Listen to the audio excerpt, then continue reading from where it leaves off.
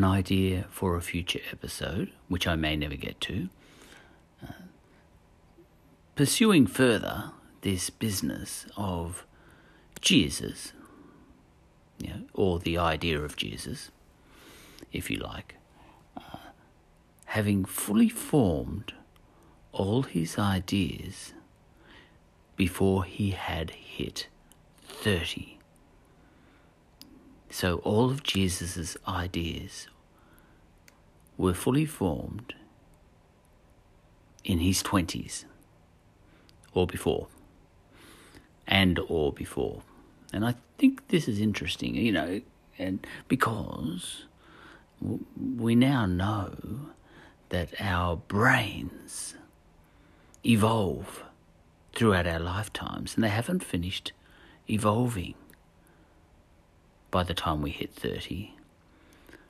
Jesus never got to see the world from the perspective of someone older than someone in his 20s. I know he lived till 33, but he hit the ground running at 30. He was already fully formed. Okay, so Jesus never got to be an older, and I think this is significant. And had he become an elder, had he become older, had he become 40 and then 50, I'm in my 50s, and I know I'm a completely different person than I was in my 20s. Completely different person. I think in a completely different way.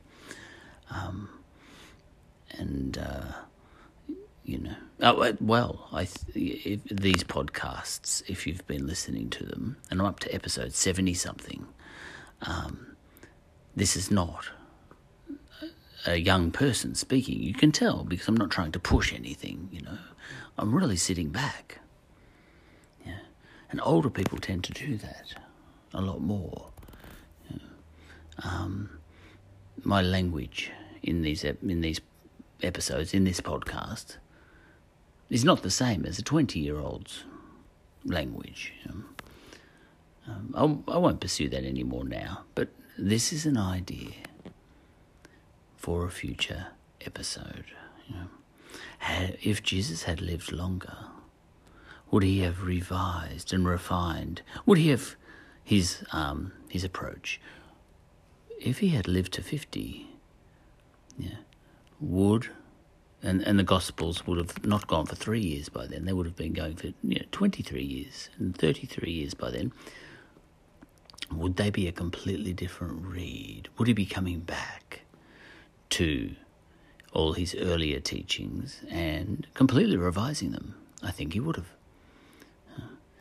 There would have been a lot less thou shalt, perhaps, and so on and so forth. All right, just a thought. And I may not pursue it. If I never pursue it, this is a short episode.